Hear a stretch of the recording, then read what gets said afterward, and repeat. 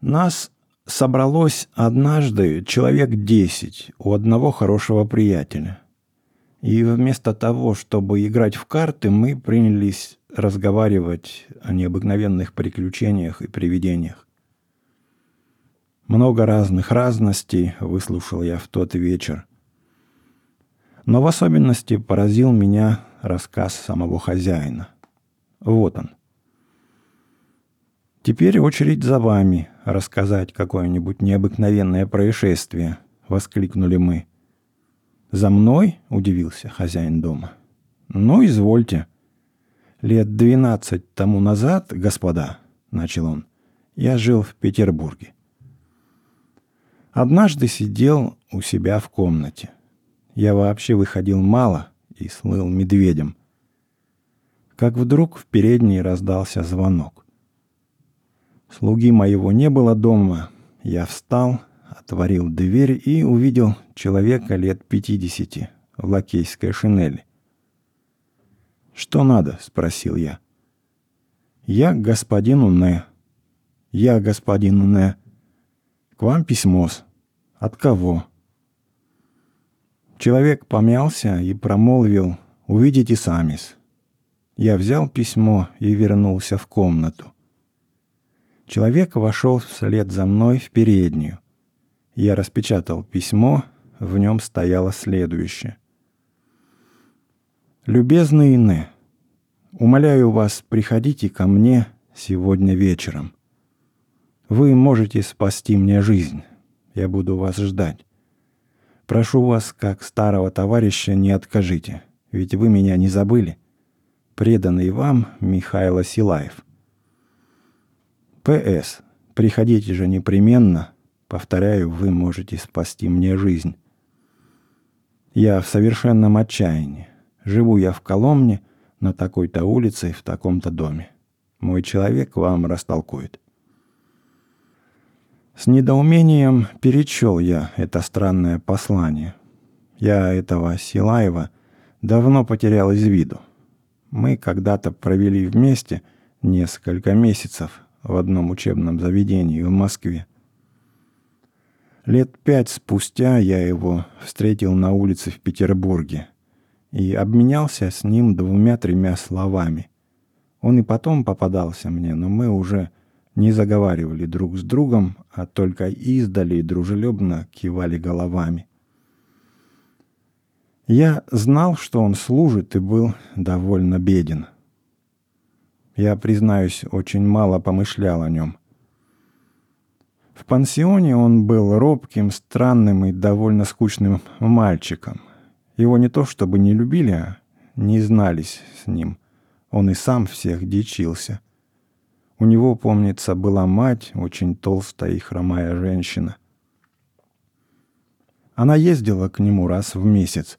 К ней он никогда не ездил.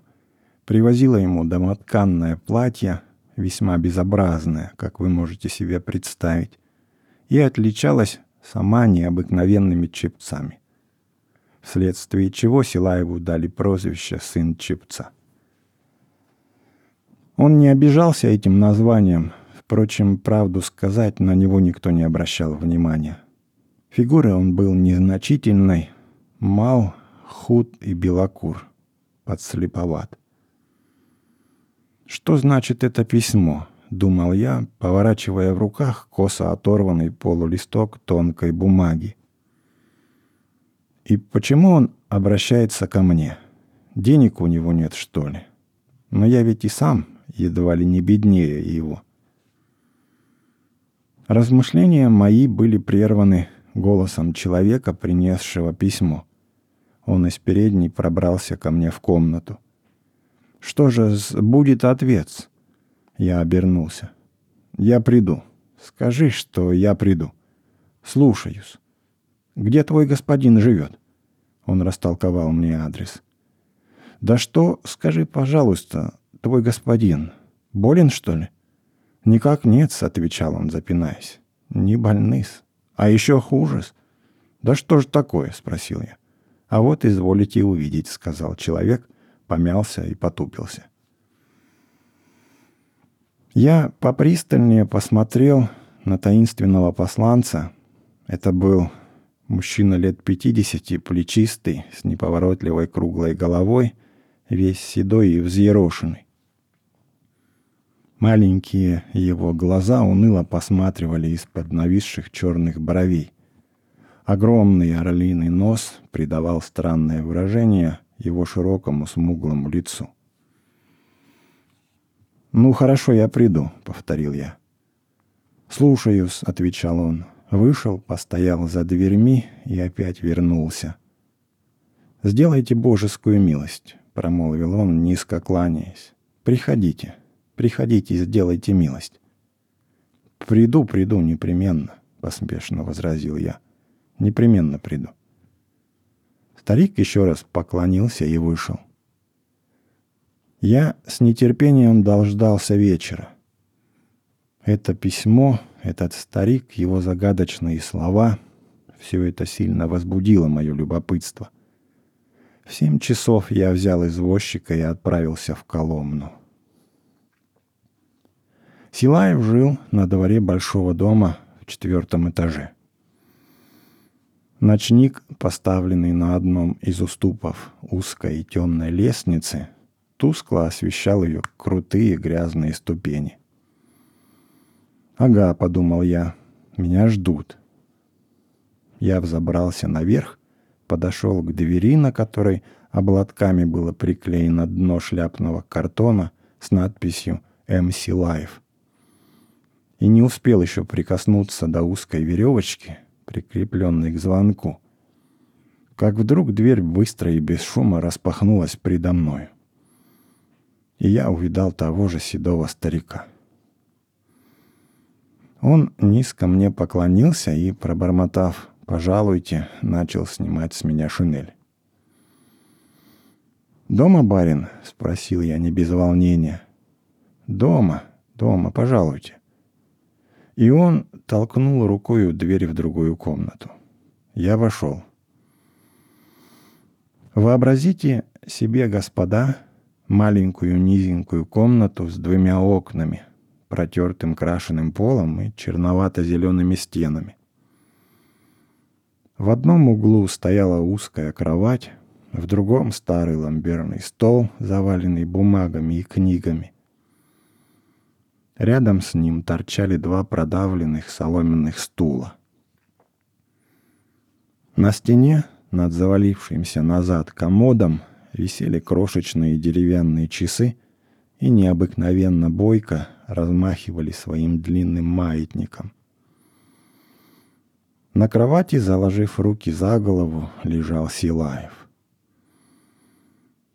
Увидев меня, он тотчас вскочил, подбежал и, схватив за обе руки, несколько времени молча пожимал их своими холодными пальцами.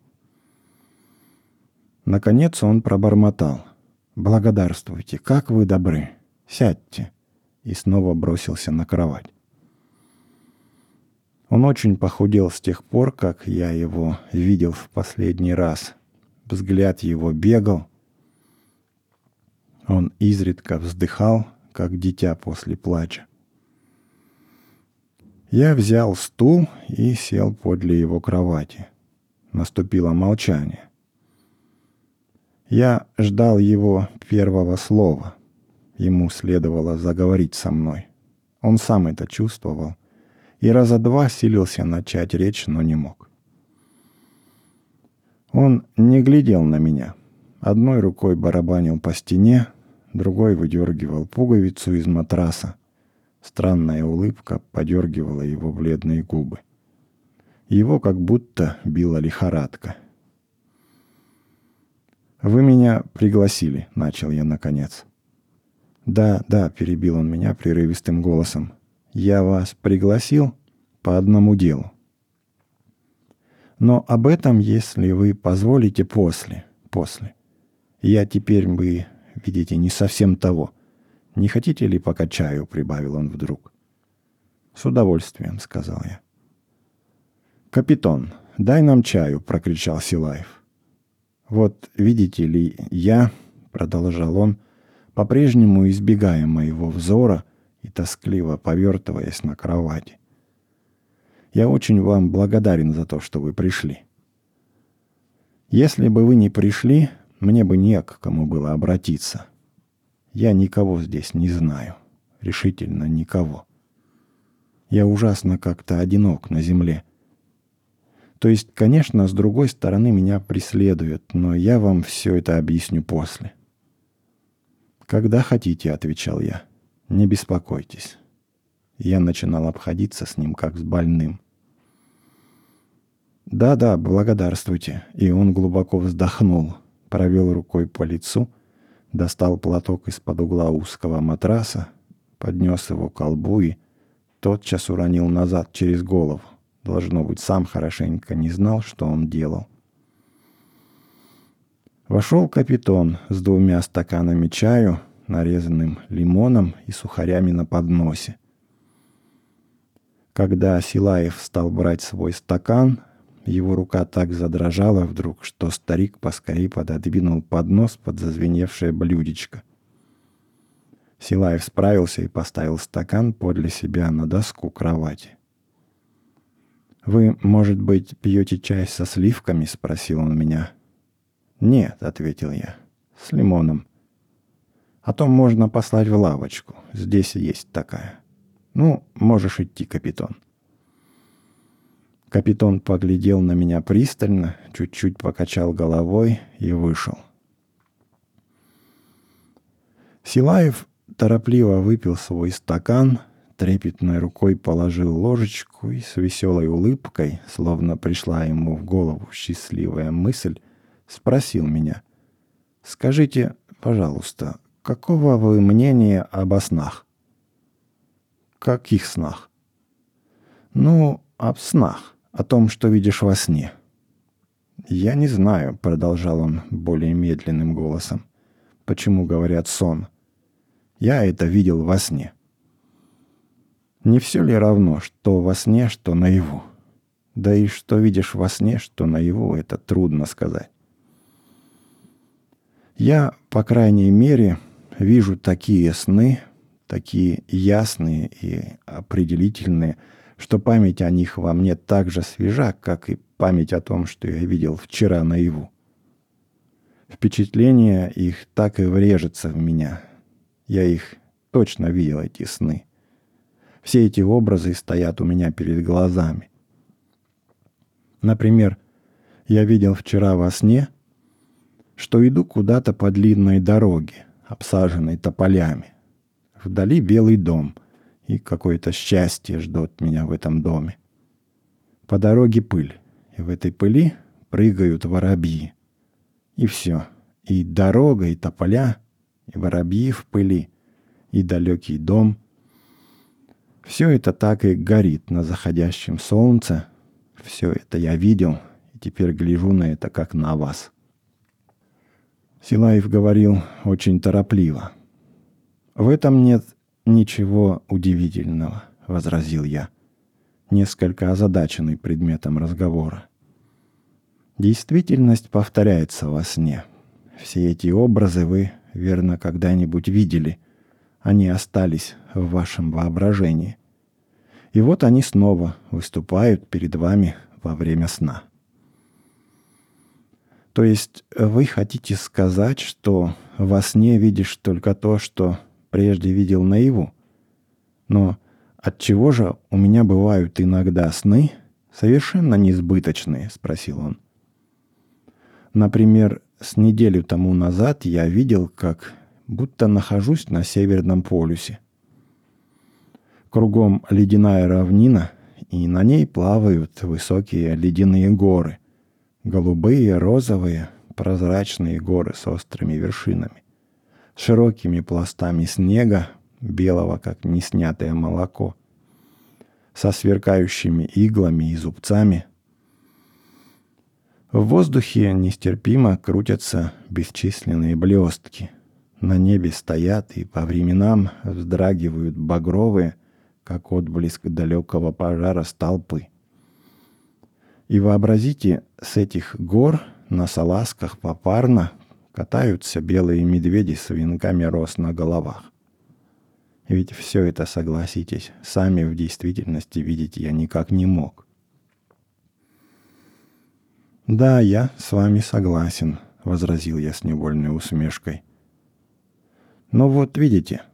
Впрочем, продолжал он, приподнявшись на одном локте и еще ближе пододвинувший ко мне свое бледное и взволнованное лицо. «Я только так заговорил с вами о снах в виде приготовления. Хотел спросить вас о другом. Я желал бы знать ваше мнение о видениях». «Как о видениях?» «Ну, верите ли вы в видения?» «Нет», — сказал я, — «не верю. А вы разве верите?» Его губы слегка передернулись. «Верю. Прежде я не верил, а теперь верю. Да я вам скажу, поистине поверишь, когда...» Он остановился и, пристально поглядев на меня, спросил изменившимся голосом. «Например, позвольте спросить у вас, который сейчас час?» Я посмотрел на часы. 11:30. Прекрасно», — сказал он. «Ну вот я наперед вам говорю. В 11:45, то есть через четверть часа, эта дверь отворится. Так, чуть-чуть, и в комнату войдет черная кошка». «Черная кошка?» — спросил я. «Вы смеетесь теперь надо мной. Я знаю», — сказал Силаев. «Но погодите еще несколько минут, и вы все увидите сами». «Ну, эта черная кошка войдет, и что же она сделает?» — спросил я недоверчиво. «Да она не одна ходит», — сказал он. «Это кошка моего дяди. Она все впереди его бегает». «Стало быть, и дядя ваш к вам придет?» — спросил я. «Непременно», — кивнул Силаев. «Он каждую ночь у меня бывает». «Да позвольте же узнать», — удивился я. «Ваш дядюшка здесь живет, в одном с вами доме?» «Какой живет?» — взмахнул он руками. «Мой дядя давно умер, в том-то и штука». Я глядел на Силаева. «Да он же сумасшедший», — подумал я про себя. Мне теперь это стало ясно. «Нет, я не сумасшедший», — промолвил он, как будто отвечая на мою мысль. «Нет, я не сумасшедший». И глаза его как-то странно расширились и засверкали. «Хотя я точно готов согласиться с вами, что все, что я теперь говорю, должно вам показаться чепухой. Да вот слышите, скрипнула дверь. Глядите, что там, нет кошки?» Дверь действительно скрипнула. Я быстро обернулся, и вообразите мое изумление, господа. Черная большая кошка вбежала в комнату и осторожно,